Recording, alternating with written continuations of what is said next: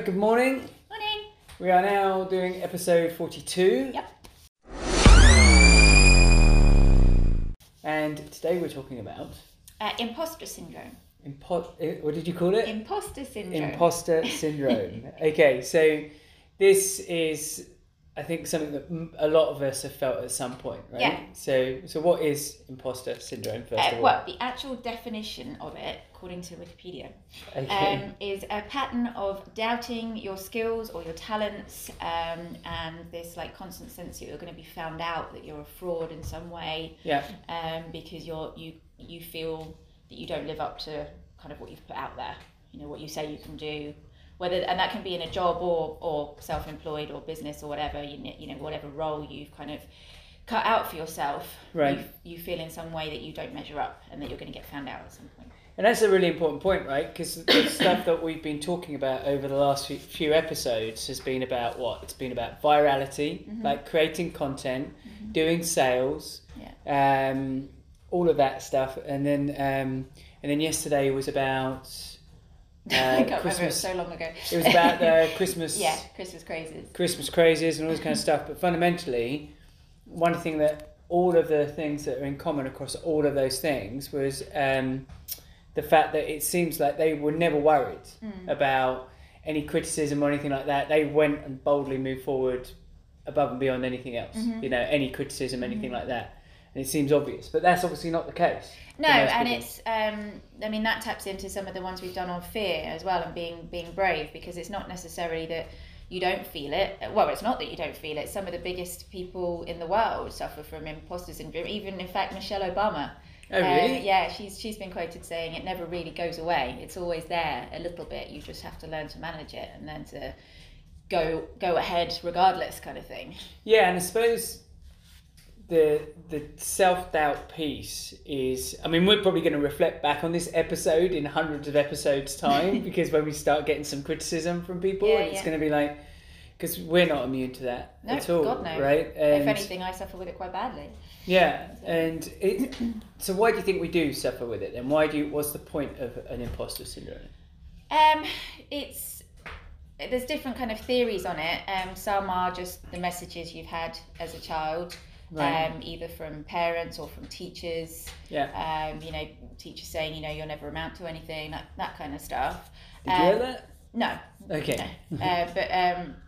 I'm just trying to think then. No, I didn't. I had the usual kind of pleasantries, like she's very chatty, or you know, she's very what was it? I can't remember some of the. Mine was always easily distracted. Yeah, those kind of things, which they translate to like disruptive and lazy ass. Oh yeah. It's what they really He's being a little bugger. He needs to just get his work done. Yeah. So what was the one that the teacher said about Belle when she was very small? They had her write some signs. Oh gosh, yeah. What was it? It was something like she wrote. It was 3 things, wasn't it? That they made her pick 3 words. Their character. No, she didn't pick it. They picked 3 words to describe. But her. Was it assertive? I think it was. Yeah, I think it was something along the lines. She was very assertive or something, and she's like 2 or 3 years old or something at the time. I don't think it was, but basically it translated to bossy little madam. We saw straight through it. Yeah. We were like, yeah, we know what that all means. Yeah, that was them politely saying that she had them wrapped around her finger and no, she wouldn't budge on anything. Yeah, it was quite funny. And the other thing is just your character. You know, some people are more disposed to self-doubt, anxiety, those kind of issues. Well, it all taps into that fear thing, right? Yeah, absolutely. So we did a previous episode about overcoming fear and just doing stuff anyway. And this ties in really nicely to the fact that we're doing this episode and we've done the YouTube stuff and all this kind of stuff, or we're doing the YouTube stuff. Because like you absolutely every day you step up, like we step up, it's like, oh, should we be talking like there's definitely a feeling that comes with it, right? It's absolutely. I mean, the way I kind of overcome it personally is I always imagine who we're talking to, and in business, it's like, well, who am I aiming this message to, or whatever it is? Like when they say about stage performers, like pretending the audience is naked. Yeah, no.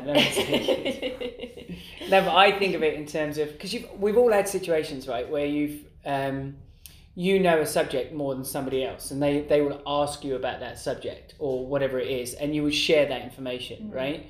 Or someone will ask you to do something because they haven't either got the time or the energy or whatever to do it themselves. Well, what's really interesting is there's a theory, I can't remember the name of it now. You know how they all have these names in front of them. I can't remember the name. I will find out and put it on the website.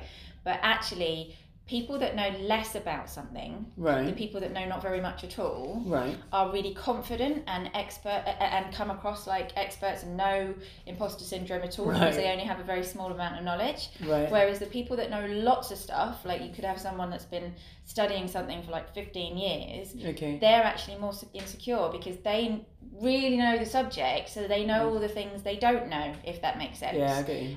So it's this kind of paradoxical nature that actually the more qualified you are and the more in depth you are in your field, the more likely you are to suffer with imposter syndrome. Oh wow. Yeah. Well, imposter syndrome is definitely something we found in business, and not just for ourselves, but for many of our friends in business and people that we've met in business they're suddenly put in this position where they're deemed to be the expert, or they're suddenly a boss. They've never been a boss before, and now they have staff, and the staff are looking to them for bits and pieces, or their customers obviously are looking to them to deliver on certain things. And especially in a competitive environment, it's very easy to look or to watch competitors and buy into their branding and their marketing and think, I'm not as good as, or I'm not as, or I shouldn't be doing. And it's like, well, they have the same feelings. Well, and it's easy to forget that everyone started somewhere. You know, I get kind of it's not the green-eyed monster. It's more. I think it is more imposter syndrome. But when I look at others and think, oh, their stuff's so good, and my stuff's not as good as that. But you know, they've been doing it for like 15, 20 years or something. And like we were talking about Marie Forleo with her YouTube channel and her episodes that she does weekly. She's been doing that for 10 years. And her first episodes were literally just her and a camera in her kitchen. You know, so you. Whereas ours are our camera in our lounge. But you've got to realise that they all start somewhere. And as we really advocate on this podcast, it's about the journey and not just the finishing point. And that's a really important message for me, because I think way too many gurus and you know, experts and all these kind of high profile, like thought leaders, whatever you want to call them, business mastery people, they kind of tout this message of the success, you know, the 7 figures, the 8 figures, and because I've doubted ourselves sometimes. You know, I've been like, oh, you know, who are we kind of to talk about this? And Smiley Booth is, oh, it was only a 6-figure business, and there's all these 7-figure and 8-figure gurus and stuff, but I'm very much about trying to get people to enjoy where they are, enjoy the journey, realise that having the 6, 7, 8 figures isn't everything, and that, you know, you'll grow and develop and have an adventure along the way. You absolutely have to figure out a way of enjoying the process, and balancing it with family, and because that's what makes you goal. That's what makes you come, like, step up each day. Is and you kind of have to also have like the right feedback loops in terms of, like, you don't want everybody's opinion. No, so not at all. You definitely should be in a situation where you have, like, I have really good friends in business who I thoroughly respect their opinion and their background and everything else. But there's zero chance I'm going to go to them and ask them for their opinion about us doing this exercise, for example, the podcast. You know, because the only thing that they can tell me about this experience of doing this over the next, I mean, we're on episode 42 now. The only experience they've got is just what they've seen and heard. They've not done. And or if they've done some kind of content creation, they've kind of dipped their toe in the water. They've not necessarily done it for a long period of time and then measured the result, right? So, but they would definitely have an opinion.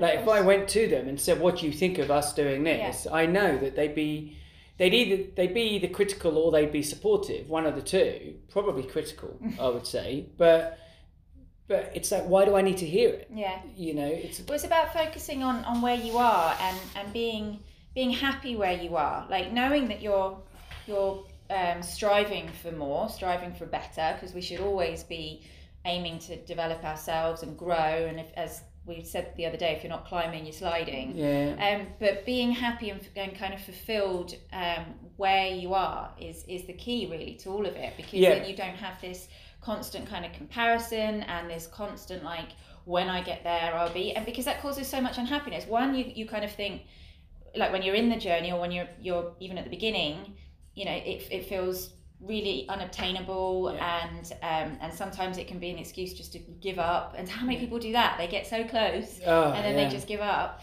But then also the opposite, like you can get to that goal and not be happy, like, I've put all this years and effort killing myself for something that isn't actually that worth it. And then you can still look at someone else and go, they did it better. There'll always be those. Well, I think that part of the problem is we're often taught that everything has to be about a monetary goal. Yeah. That sounds like a ridiculous statement in that it's business, and of course it's about money. But business, the money aspect of business should just be the byproduct. Definitely you should have a strategy, because otherwise, if it's not making profits, then fundamentally you're probably making losses, and you shouldn't be in business.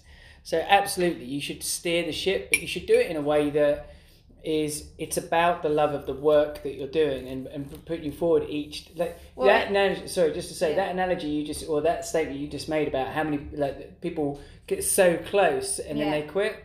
I think one of the reasons why they do that is they had this fixed idea as to, I should get a financial reward for this. So say, I know I keep referencing this podcast, but that's because we're on it and it seems like an obvious one to do. There's a lot of people that start the idea of doing podcasting or YouTubing or doing a lot of social media activity that might be talking about a particular subject that they love doing, or creating a social media group where they get thousands of people to that group about a topic that they love. And because they didn't receive a monetary reward by a given date, they go, I'm not going to bother with that. And it's just... Well, not nuts, even just money, it's egocentric. And that's what imposter syndrome has a lot to do with. It's, you know, on Instagram, how many likes and followers and, you know, comments and stuff have I got? But have you actually looked at how many customers that gives you? Or take it another step further, how many people have you helped?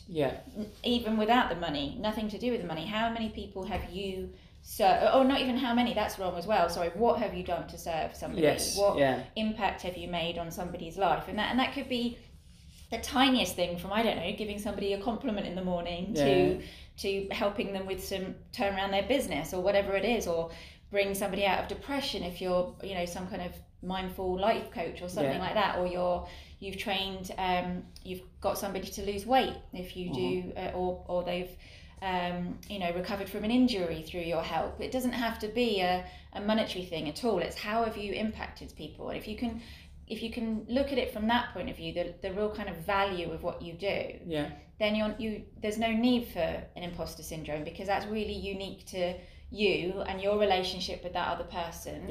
And it can be product as well. You know, how is your product done something for somebody, changed somebody's life, made them happy, whatever it is. And that's that, going back to that feedback loop thing.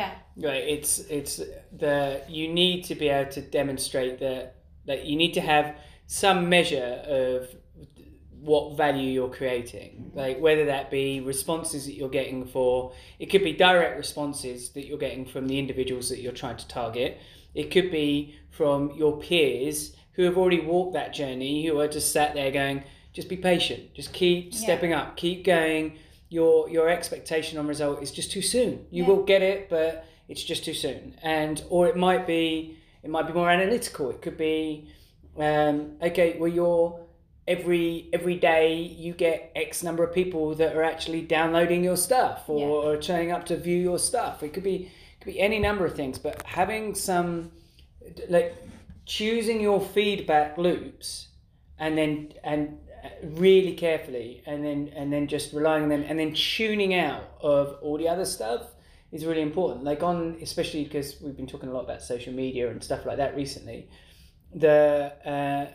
it's very dangerous to use, if you're putting yourself out there in business with a particular message, and then to start getting engaged with all the comments, all the other stuff, because you can't guarantee that the quality of that feedback looks any good. So that imposter syndrome just gets, like, if you've got any fear about, I shouldn't be doing this, then you get some idiot go, you shouldn't be doing this, in a far more blunt manner.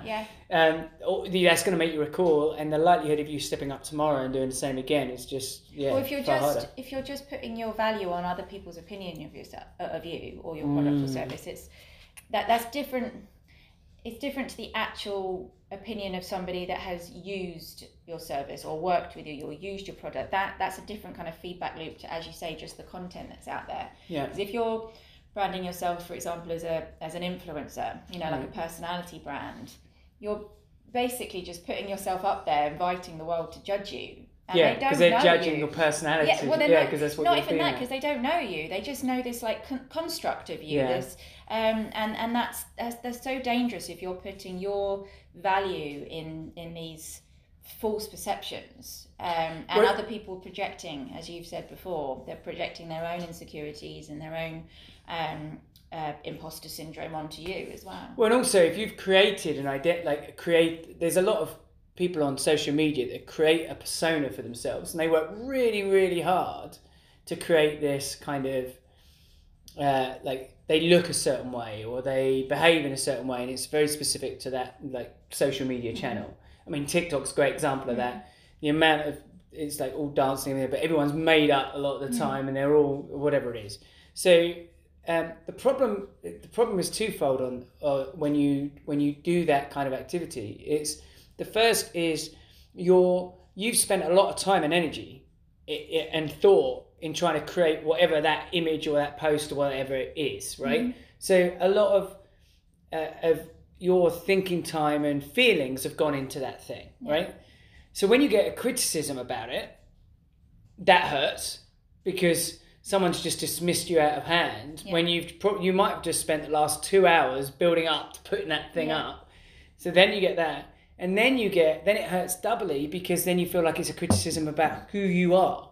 So especially if your whole online persona is all about how you look.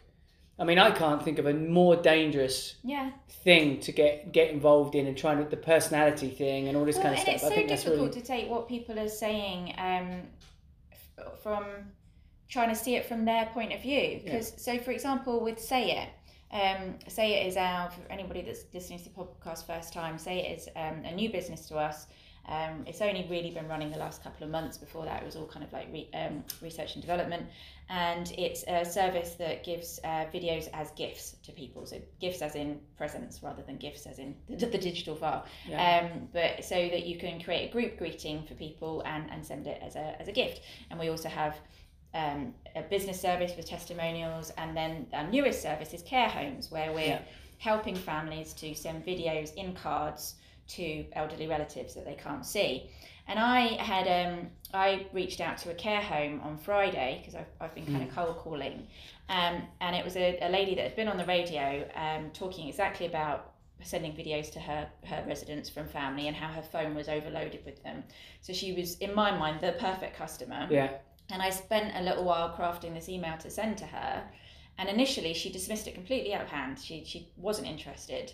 So I went back. Well, no, it was worse than that. So because that's a great story around competitor, right? Yeah. So this is a great example of imposter syndrome, right? Where not only do you get somebody that chose to dismiss your sales attempt, that I thought was literally the perfect cookie cutter customer. For the so service. They blew you out. Yeah. So which stings anyway, because you spent time researching that person.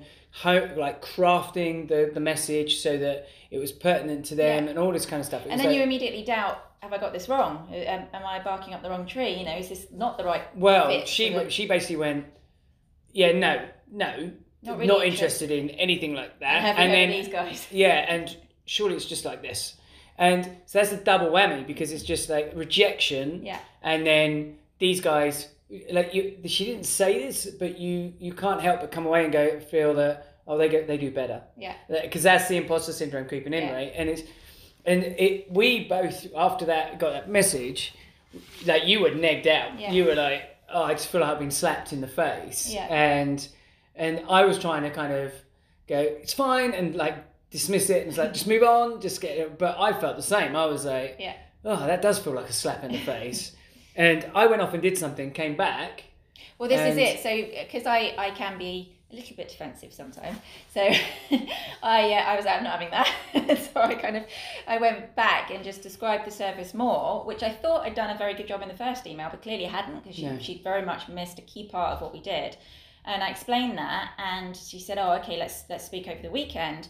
And long story short, we spoke, and even though through most of the call, the service still wasn't quite right for her because she had other things set up, she kept saying, I love what you're doing. I think this is brilliant. You're doing such a good job with this. Yeah.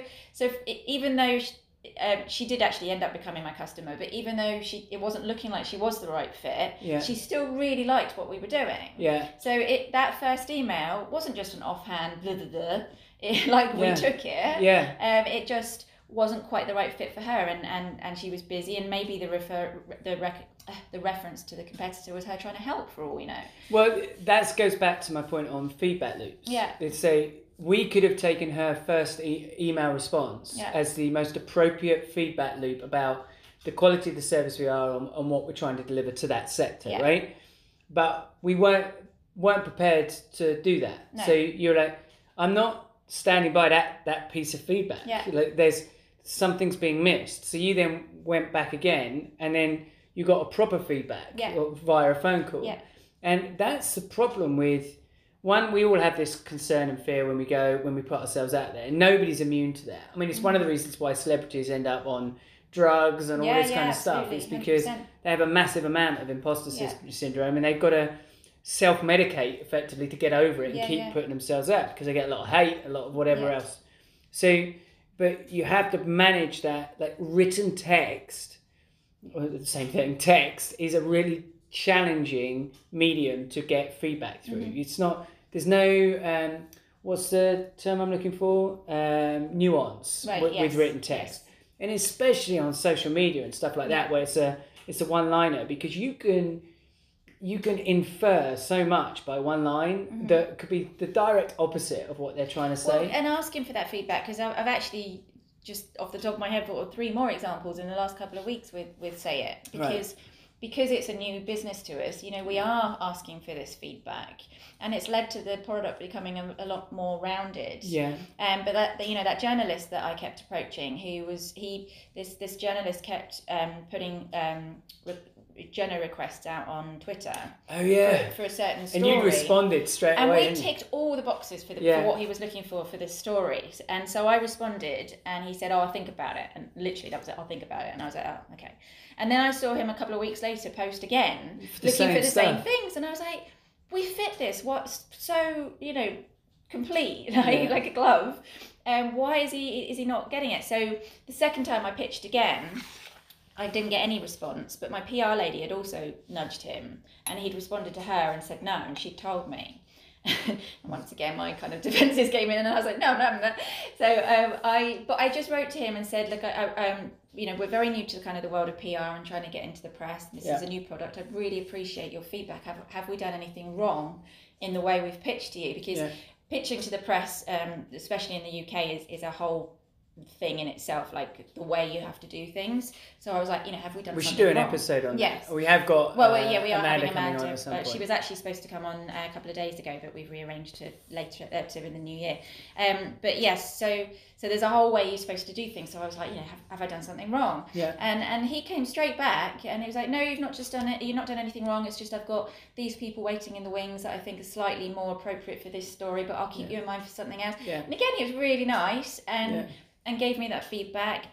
There was the other one where I thought, again, we were dismissed out of hand, and you told me to ring him. Yes. And you were literally sitting there going, call him. Yeah, it was, because he was just like, you'd done this whole pitch to him on email, and he was just like, no, we're not doing that. And we both, again, we're not immune to it, guys. If you're out there starting business or in business, and it's scary. It's like you getting rejected, that your most obvious thought most of the time is, am I doing something wrong? Am I barking up the wrong tree here? Is it because it's very unlikely that you've got a lot of people around you like cheering you on all the time, right? So when you get a rejection, it hurts, right? So not to sound like a wimp about it, but you do feel it, right? So this person was just like, no, don't need this. And we both go, it doesn't make sense they don't need this, or they're, and that's what I was doing. No, I think you said something like we've got a different solution or something. Well, again, so you had rejection and imposter syndrome kicking in, because it was like, oh no, there's somebody else doing this and I've chosen them over you. It's like, and my reaction was like, he doesn't even know what we do, right? I was like, ring him up. And you were like, no, I don't want to ring him, no. And I just kept saying, I was like, ring him. And he was driving you nuts. He was literally like, dial the number. So I dialed the number, and then he's like, put the phone to your ear. Yeah, and she was ignoring me. But as she was ignoring me, going, no, her hand was moving. And it was like, and I could see that you were just, you're like, no. And then you started dialing. And then even as you dialed it, you were like, I'm not calling him. And I was like, dial, like, cool, put it to your ear. But anyway, the short and tall of it is, he wasn't expecting to get your call. No. Right? So he thought he'd parked this whole thing. Yeah. Like, responded to you, moved on with his day. And then suddenly he answers it. He's like, who's this? Answers the phone. And it's, hi, it's Kate here. You've just sent me an email saying no, basically. I just want to check what you understand about what we're doing. And who is this person or this company that you're using instead of us? Yeah. And he was like... That actually sounds quite aggressive. I was very nice. Yeah, she's very nice. I'm paraphrasing. So... But the point is that he was not dismissive of you when you made that call. No. Yeah, and he was like, look, I completely understand, and he is actually now going to use us. Mm-hmm. But he was just like, I'm just testing these guys, and I've just rolled it out. But I definitely want you guys in from this date onwards. Well, and he liked it. The only reason he didn't want to use us kind of straight away was he didn't want to overwhelm his staff with two different systems. Yeah. That's all it was. He'd already kind of gone down the road with this other one and didn't want to back up and then go down another road because it would have just confused his staff. That was the only reason. And so you've got to kind of count imposter syndrome a little bit like it's like a little alarm bell going off in your mind, yes, but it's kind of, it's saying, right, okay, you need to get stronger. You need to keep pushing. Every time you feel that imposter syndrome, you actually need to do the direct opposite of what you're feeling, right? Yeah, I think it's also about having faith as well. And like with Say It, if I'm quite honest, I expected it to be further along than it is at this point. Yeah. Especially with Christmas and the lockdowns and everything, I thought that it would be further along, but it's a brand new product and there's loads of noise out there. Well, and we're doing this podcast in December of 2020, so it's mayhem out there in the world normally, and it's hard. But what's kind of kept me going and knowing that we have got a good product and a good service is, as you say, the feedback loops, because those people that we have had as customers, and it's not hundreds by any means, we've only had a few kind of genuine customers at the moment that weren't testers or whatever, but they have absolutely loved it, and they've sent testimonials, and they've had tears of joy or whatever from their family, and it has really meant the world to them, and that's what's important, and that's when you kind of know you're onto something. Well, that's why you've got to be so tunnel visioned in terms of who you're listening to. Like that, if it's because everybody, what's that saying about everyone's got an opinion? I can't remember what it is, but anyway, whatever it is, but everyone has one, right? So, opinions are a bit like, I can't really swear, buttholes. Everyone's got one. Really? Oh yeah, I've heard that. Yeah. So, but is that because our podcast has clean lyrics on it? I don't know. Yeah, I think so. Yeah. Is that what it says? Clean lyrics. But so you don't want to, because the opinions that you'll get from people. Sometimes, well, in most cases, are not well thought out. No. Most people, when you ask for their feedback on something, they're involved in a million other things, and you're basically betting on the mood they're in when they give you that opinion, right? And what kind of things are going on in their day. So you can ask their opinion on something, and you can get something that's completely irrelevant, very negative, and reinforces every imposter feeling that you have, right? And it is difficult because there is kind of a fine line between believing in something and having faith and keeping going. I mean, people like the Harry Potter author for Yeah. I mean, she got refused. Yeah. Okay. So for those that don't know, you say the story of how she started, because she was. Well, I don't know. I don't know she the like numbers. a single mum? Oh yeah. She was living in a. There's a documentary actually I watched a while ago, but she was very, very broke, and everyone just kept refusing it. And I don't know the numbers in terms of how many people she went through, but I know it was a lot. And you know, now it's like probably the most successful book series sequels of all time. But but there is a thin line between keeping going and thinking I'm doing something wrong here, you know, I've obviously got this wrong, and you don't want to kind of plow your life and money into something that's not going to work. So it is really hard to kind of judge that, but you do have to have faith in yourself, I think, more than anything else. So faith in your own judgment and in yourself. Yeah, and your ability to evolve and learn and grow, right? It's like we've said on other episodes, when you start anything, you don't know everything when you begin. That's why people hire consultants and management teams and all this kind of stuff. Because fundamentally, as founders of companies, the chances are, in that particular niche, you've not done it before. So you have no idea what iterations of the service or product it's going to end up being that actually makes you a ton of money down the road, or what marketing channels actually really deliver, or what sales process really delivers.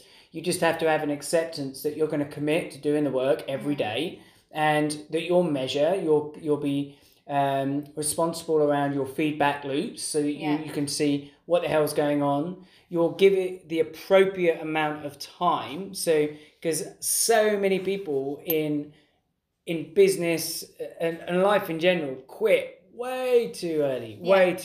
In health, you see it all the time. They go, oh, I'm going to do this diet, or I'm going to do this exercise plan and everything else. And then sure enough, 2 weeks later, I'm done that now. Or I've just got bad genes. So, I put on weight really easily. So, and that, even if that may be the case, that just means you have to work slightly harder than the next person. You just doesn't mean it's not possible. No, you just have to learn, right? You have to commit to the learning of it.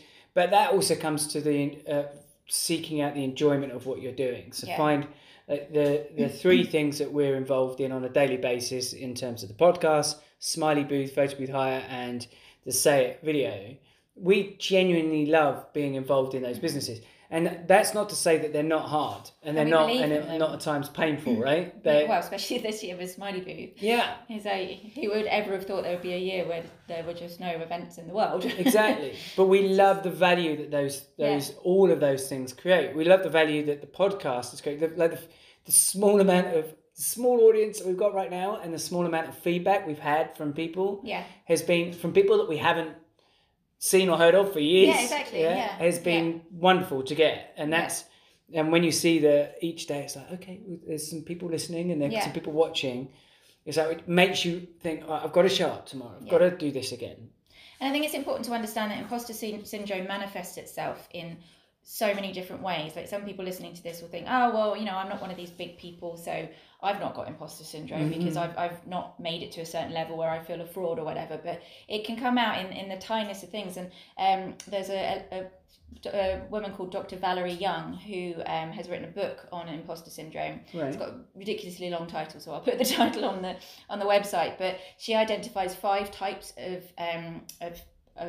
imposter syndrome as in how it manifests in people. And so you've got your perfectionists that won't release anything, won't do anything until it's 100% perfect, because they can't possibly put it out into the world without it being perfect. Right. You have your superheroes, so your Superman, Superwoman, that have to be good at everything. So they've got a good business, but they also have to be the perfect wife or the perfect husband, and they have to be a great dad or a great mom, and they have to be a good neighbour, a good brother, a good sister. They have to be good at everything, and if they're failing on any level of those, then that really affects them. So that's interesting, because both you and I know somebody that fits that really well, and I'm not going to suggest who they are, but they are that superhero. They are, but from the outside, they look like they're absolutely nailing everything in their business life, in their home life, financially, and everything else. But when you actually sit down with them and have a genuine conversation, they're exhausted and unhappy and run ragged and like feel like they're on this treadmill where it's just going way too fast all the time. Yeah, exactly. And again, not enjoying the journey. It's all about the outside definition of success. It's this. I suppose it's tied to other people's view of you, isn't it? Yeah. Opinion of you. Well, I'd really like to see there kind of being a redefining of success, and that success should be what it means to you and what makes you happy and fulfilled, really. But another one is a soloist, so they have to do everything themselves, which I fall into.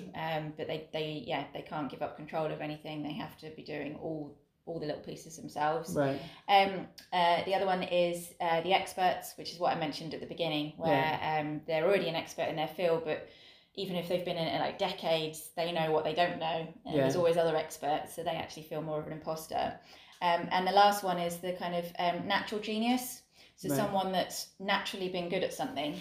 So quite often happens with academics at school when they're naturally very bright, very talented. If something doesn't come to them easily, they immediately feel like an imposter because they're not used to the struggle. They're not used to trying to do anything.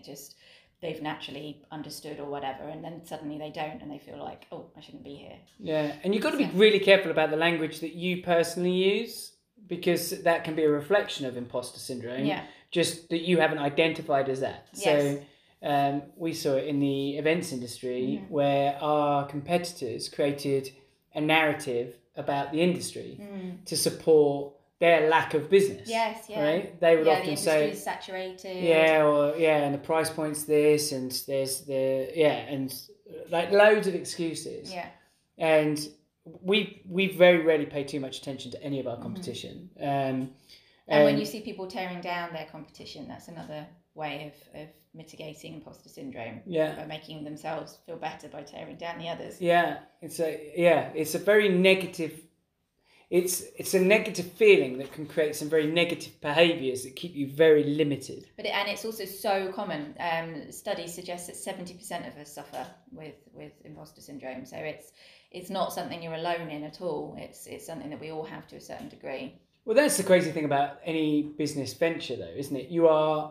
It's completely contrary to a lot of what at our core we feel we should be doing. So it's going.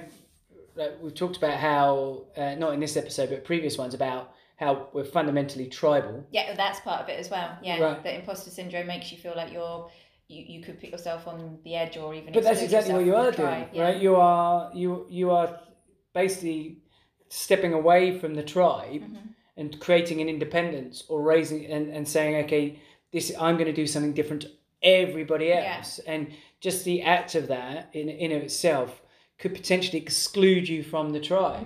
And that's more terrifying than ever because of social media and people's we've all seen people just piling on just being critical on a celebrity they don't even have to be a celebrity. They can just literally be some poor sod that's in the wrong place at the wrong time and they fit the right place to target, and then suddenly they're ruined. It's the tabloid media on steroids. That's what social media really is, definitely, right? Definitely. So the three kind of ways that you can help yourself through imposter syndrome is to first just be aware of it and acknowledge it. You know, if you feel like you've got your kind of hackles up, like we've mentioned with a couple of people that dismissed us initially, or we thought they had dismissed us initially, in our Say It business, that immediately was imposter syndrome. Yeah. You know, that was immediately us thinking, oh, our product's not right, we're not good enough, we didn't pitch right, or you know, or the competition's better, or whatever it is, and you might take a moment to feel that. We're all human. You'll definitely feel it. You're not immune to feeling it. No, absolutely not. But it's about recognizing that and recognizing it for what it is, and kind of taking a breath and then kind of unpacking that. And then looking through the true feedback and seeing what you can learn from it, seeing what you can take that whatever has happened and, as you said, measure and learn from it, and maybe improve something if you need to, or just move on. Well, you can't control how you feel, but you can control how you act. Yes. Right. So it's like you will absolutely. We definitely felt like that imposter syndrome and that sting of whatever it is. We've had that on a number of occasions. God, on countless occasions in business in general, right? Yeah. But you can choose how you act off the back of that. And the problem is, I think sometimes is people think that people don't feel these things because they act in a fashion that suggests they don't. Yeah. But they've just chosen not to act in a fashion that supports the behaviour. That's well, you've got to keep going. Right? I mean, it's like we talked to Sion Kidd, didn't we, on episode 39, 29? Yeah, my goodness. I know, it goes quick. It does. And he gets a lot of, online hate stuff, trolls and things thrown at him. And he said it absolutely still stings, but he refuses to give any of it more than like 10 minutes of his time, even like the worst ones, because there's no way he would still be doing what he's doing if he listened to any of it. No.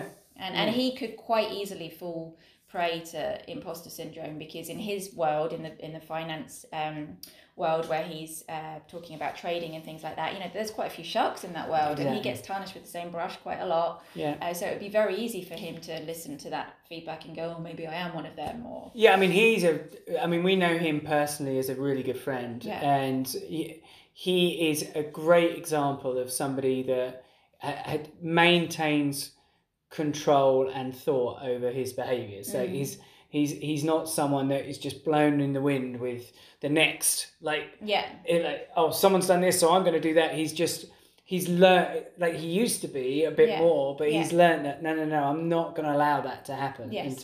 And we all have to have that. Yeah, well, there's no happy place in allowing it to happen. You don't get anywhere. It doesn't make you feel any better. So just the best way to deal with it is to just kind of move on and prove people wrong in a way. It's that having that image of, okay, what kind of person do I need to be, or what kind of person would it be that can navigate or deal with those blows, and then just do the work to make yourself that person, right? It's like we're all malleable. We're not finished, formed and done. Like, it doesn't matter what age you are. We can all still continue to grow and change. Yeah, absolutely. The next one along with that is kind of practice to build up your confidence. So this is if you do have an idea for a service, or you're just moving into the world of coaching or something. If you've come out of like maybe corporate employment, and this is kind of quite a big leap for you, and you don't want to go out there with some big high ticket product because you've not really tested that before, then try it on a few people. Find a couple of people like we have with Say It again. I mean, that's product testing, so it's necessary anyway, but we wanted to know what people thought, and we were quite open and honest with them as well. We would literally go to, if we had a solution for a particular industry, with Say It, I would literally pick up the phone to somebody who had a reasonably good profile in that industry, and I'd say, look, this is our idea for your industry. Tell me if it's stupid or not. And I had no ego about it, and because I approached them in that way, they were like, oh wow, okay, and they were quite honest about it, but really polite and kind about it, right? Well, the first version of our service for the care homes, which we call Connected Care, so Connected Care 1.0, if you like, is different to what it is now, which is 3.0, and that's just through communications with the care home saying, how would this work? And they're like, well, it would be great if it could just do this. And so we'd like build that in, but you can do that with yourself to a point. If you are a coach, or if you're something that's like one like your talent, like I don't know, a dressmaker, or something where it's very much you, photographer, or whatever that is, you can still very much take those feedback loops and don't take it personally, take it constructively, how it's meant, and then and build on that, and then that gives you your confidence to then start pushing out there and start either increasing your prices or doing more marketing or whatever it is. And so building kind of, as we've said on previous podcasts, bit by bit, consistently, consecutively, will really help with that imposter syndrome. Well, I think what helps is if you, and it's taken us a few years to work this one out. It's taken us a lot of years to work this one out. It's about choosing to be a scholar of your craft. So most people when they've got a product or service, they think they're going to invent the next whatever widget it is, and then everyone's going to love it. But the reality is, most of us would just like for somebody to be wholly focused on solving that whatever the problem is, and take the necessary iterations and changes to create a solution to that problem, right? So it's what Apple does. If you look at Apple iPhones, for example, all they're doing is they're saying, look, we're going to be the scholars of this craft. We're going to just constantly listen to feedback, listen and constantly hone this device to make it perfect for you. Like that's our commitment. So as consumers, we're all like, well, we know they got our backs. Like for that issue, that challenge, that problem, we know those guys are just dedicated to solving that problem. Yeah. Whereas I know for us, back in the earlier days in business, we were like, how do we create the perfect widget that everybody's going to love? Yeah. And then just and if they don't love it off day one, that's because they don't understand it, because this is the perfect widget for them. And we would try and kind of force it down to people's throats, like you've got to this is the thing and all this kind of stuff. And then unsurprisingly, you get this, like, it doesn't even move, or people are disinterested and everything else. So as long as you're prepared to learn and be that expert in that particular field, that also helps the enjoyment of the journey as well. Well, and also understanding you're not for everyone. Like I know a couple that had were having a problem in their relationship, and they had quite a high level relationship coach, but things were still just not working for them at all. It wasn't making it any better. If anything, it was making the husband worse in the whole situation. And they changed coaches, and now they're really close, and it's worked really well for them. But that's not to say that the first coach wasn't any good. It just didn't work. It wasn't a good fit. So you know, don't. If you're going out there and something doesn't quite work, you know, it could be that you do need to change your approach, or it might just be that those aren't your customers, they're not your fit, and you need to be targeting somewhere else. It doesn't mean that you suck. No, exactly, and that's the reason why a lot of people quit early, because you mentioned, because of imposter syndrome, the immediate assumption is, well, I suck at this, and that's the end of it. Yeah. But it's being in business and delivering a product or service is just a commitment to learn and grow over time, and just be patient, and you'll get there. But you have to say to yourself, right, I'm gonna commit a year to this, or 5 years to this, or whatever it is, and then only once I've got to the end of properly working and committing to this will I then make, at the end of that time, will I then make a judgment as to whether it's been a worthwhile exercise or not. So and I think it's a laziness thing as well. I think a lot of us we say, oh, if it's not done by January the 31st, then okay, I'm done. It's like, like, okay, well, really, does that really, if you haven't got a viral piece of content that meant you had all of this by that date, and you're saying it's not worth it, really? Well, that's what's happened with me with all these kind of very high flying not coaches, but again, like business thought leaders, like the Grant Cardones, they're like, 10 times this and 8 figures this and all of that kind of stuff. I mean, that's great for some people, and it might work for some people, but to me, it just made me feel pants, to be honest. I was just like, oh, I haven't got this massive success, so what's the point? Yeah, but they're really interesting in themselves, in that if you watch the message and then you watch how they act, right? So a lot of those, like, kind of, you can make a load of money just by following my system piece, like sales visit, just spend $5,000 on my course or whatever it is, right? You think, well, okay, they've obviously understand what the secret is, but and there is a way to go from 0 to like billionaire in 12 months, right? So, but if you actually look at what they do is every day they step up and they push a particular narrative and a message about their product or service, and they do all the work from morning till night. They're on all social media channels, they're across all their business activities, and they're working their butts off from morning till night. Not just for a week, not just for 12 months, but for years.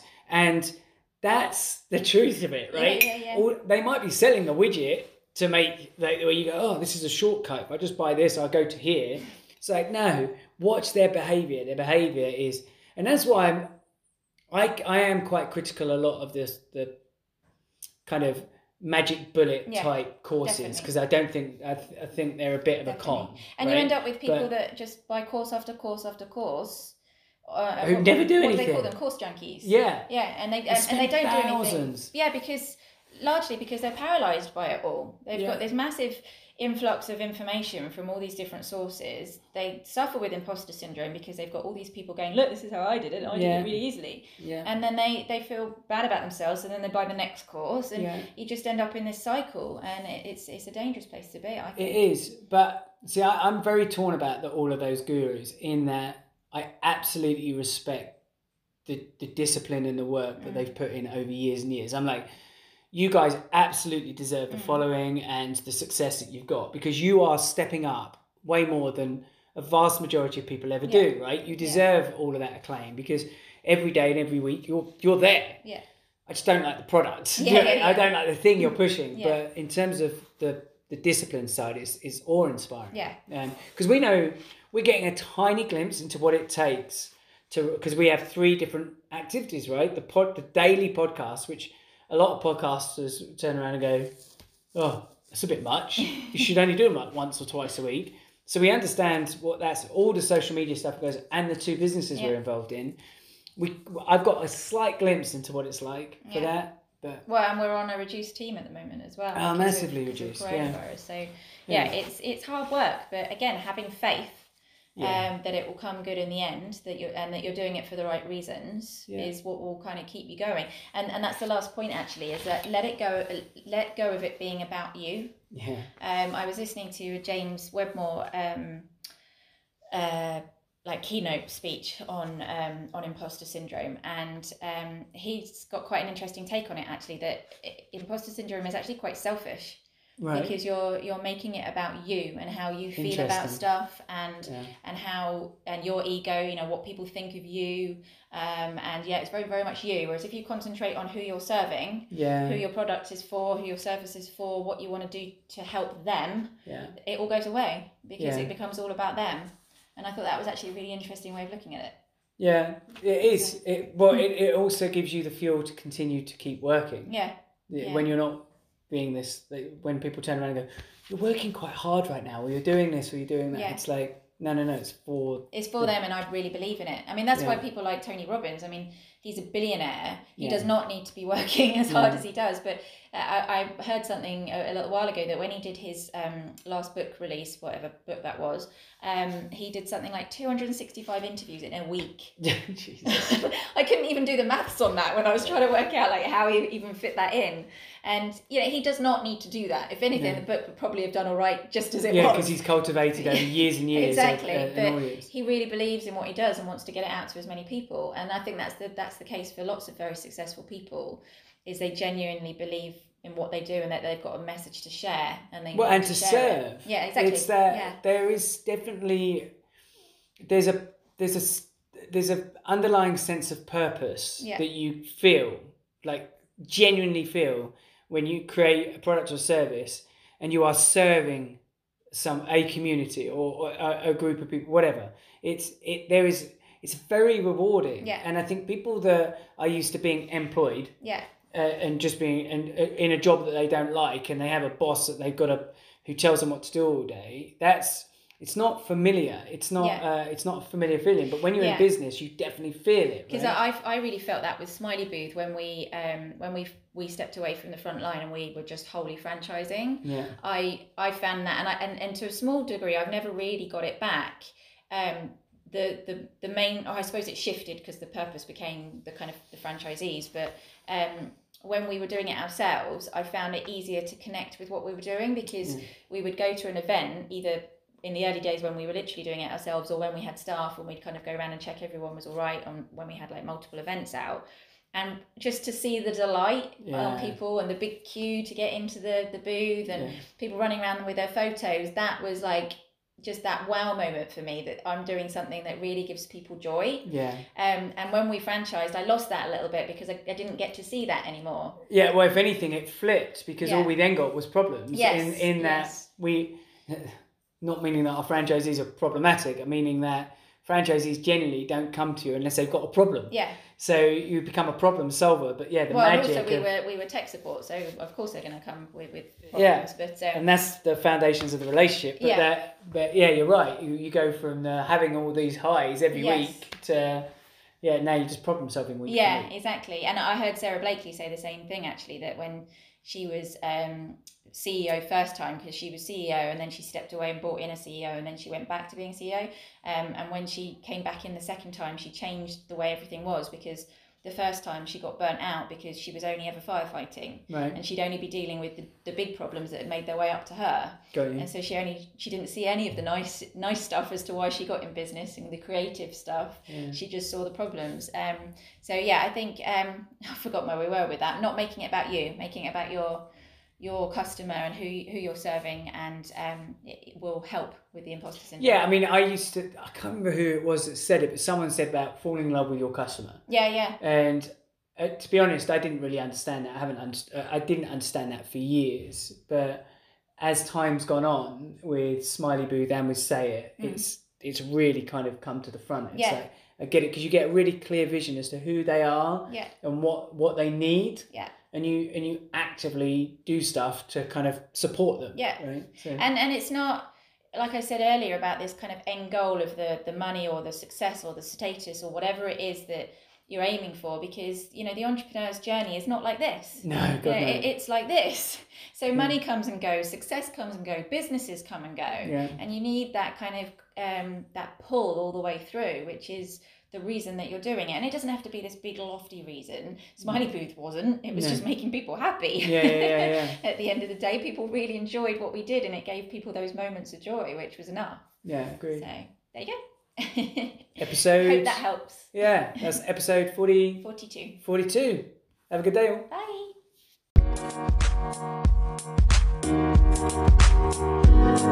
Bye.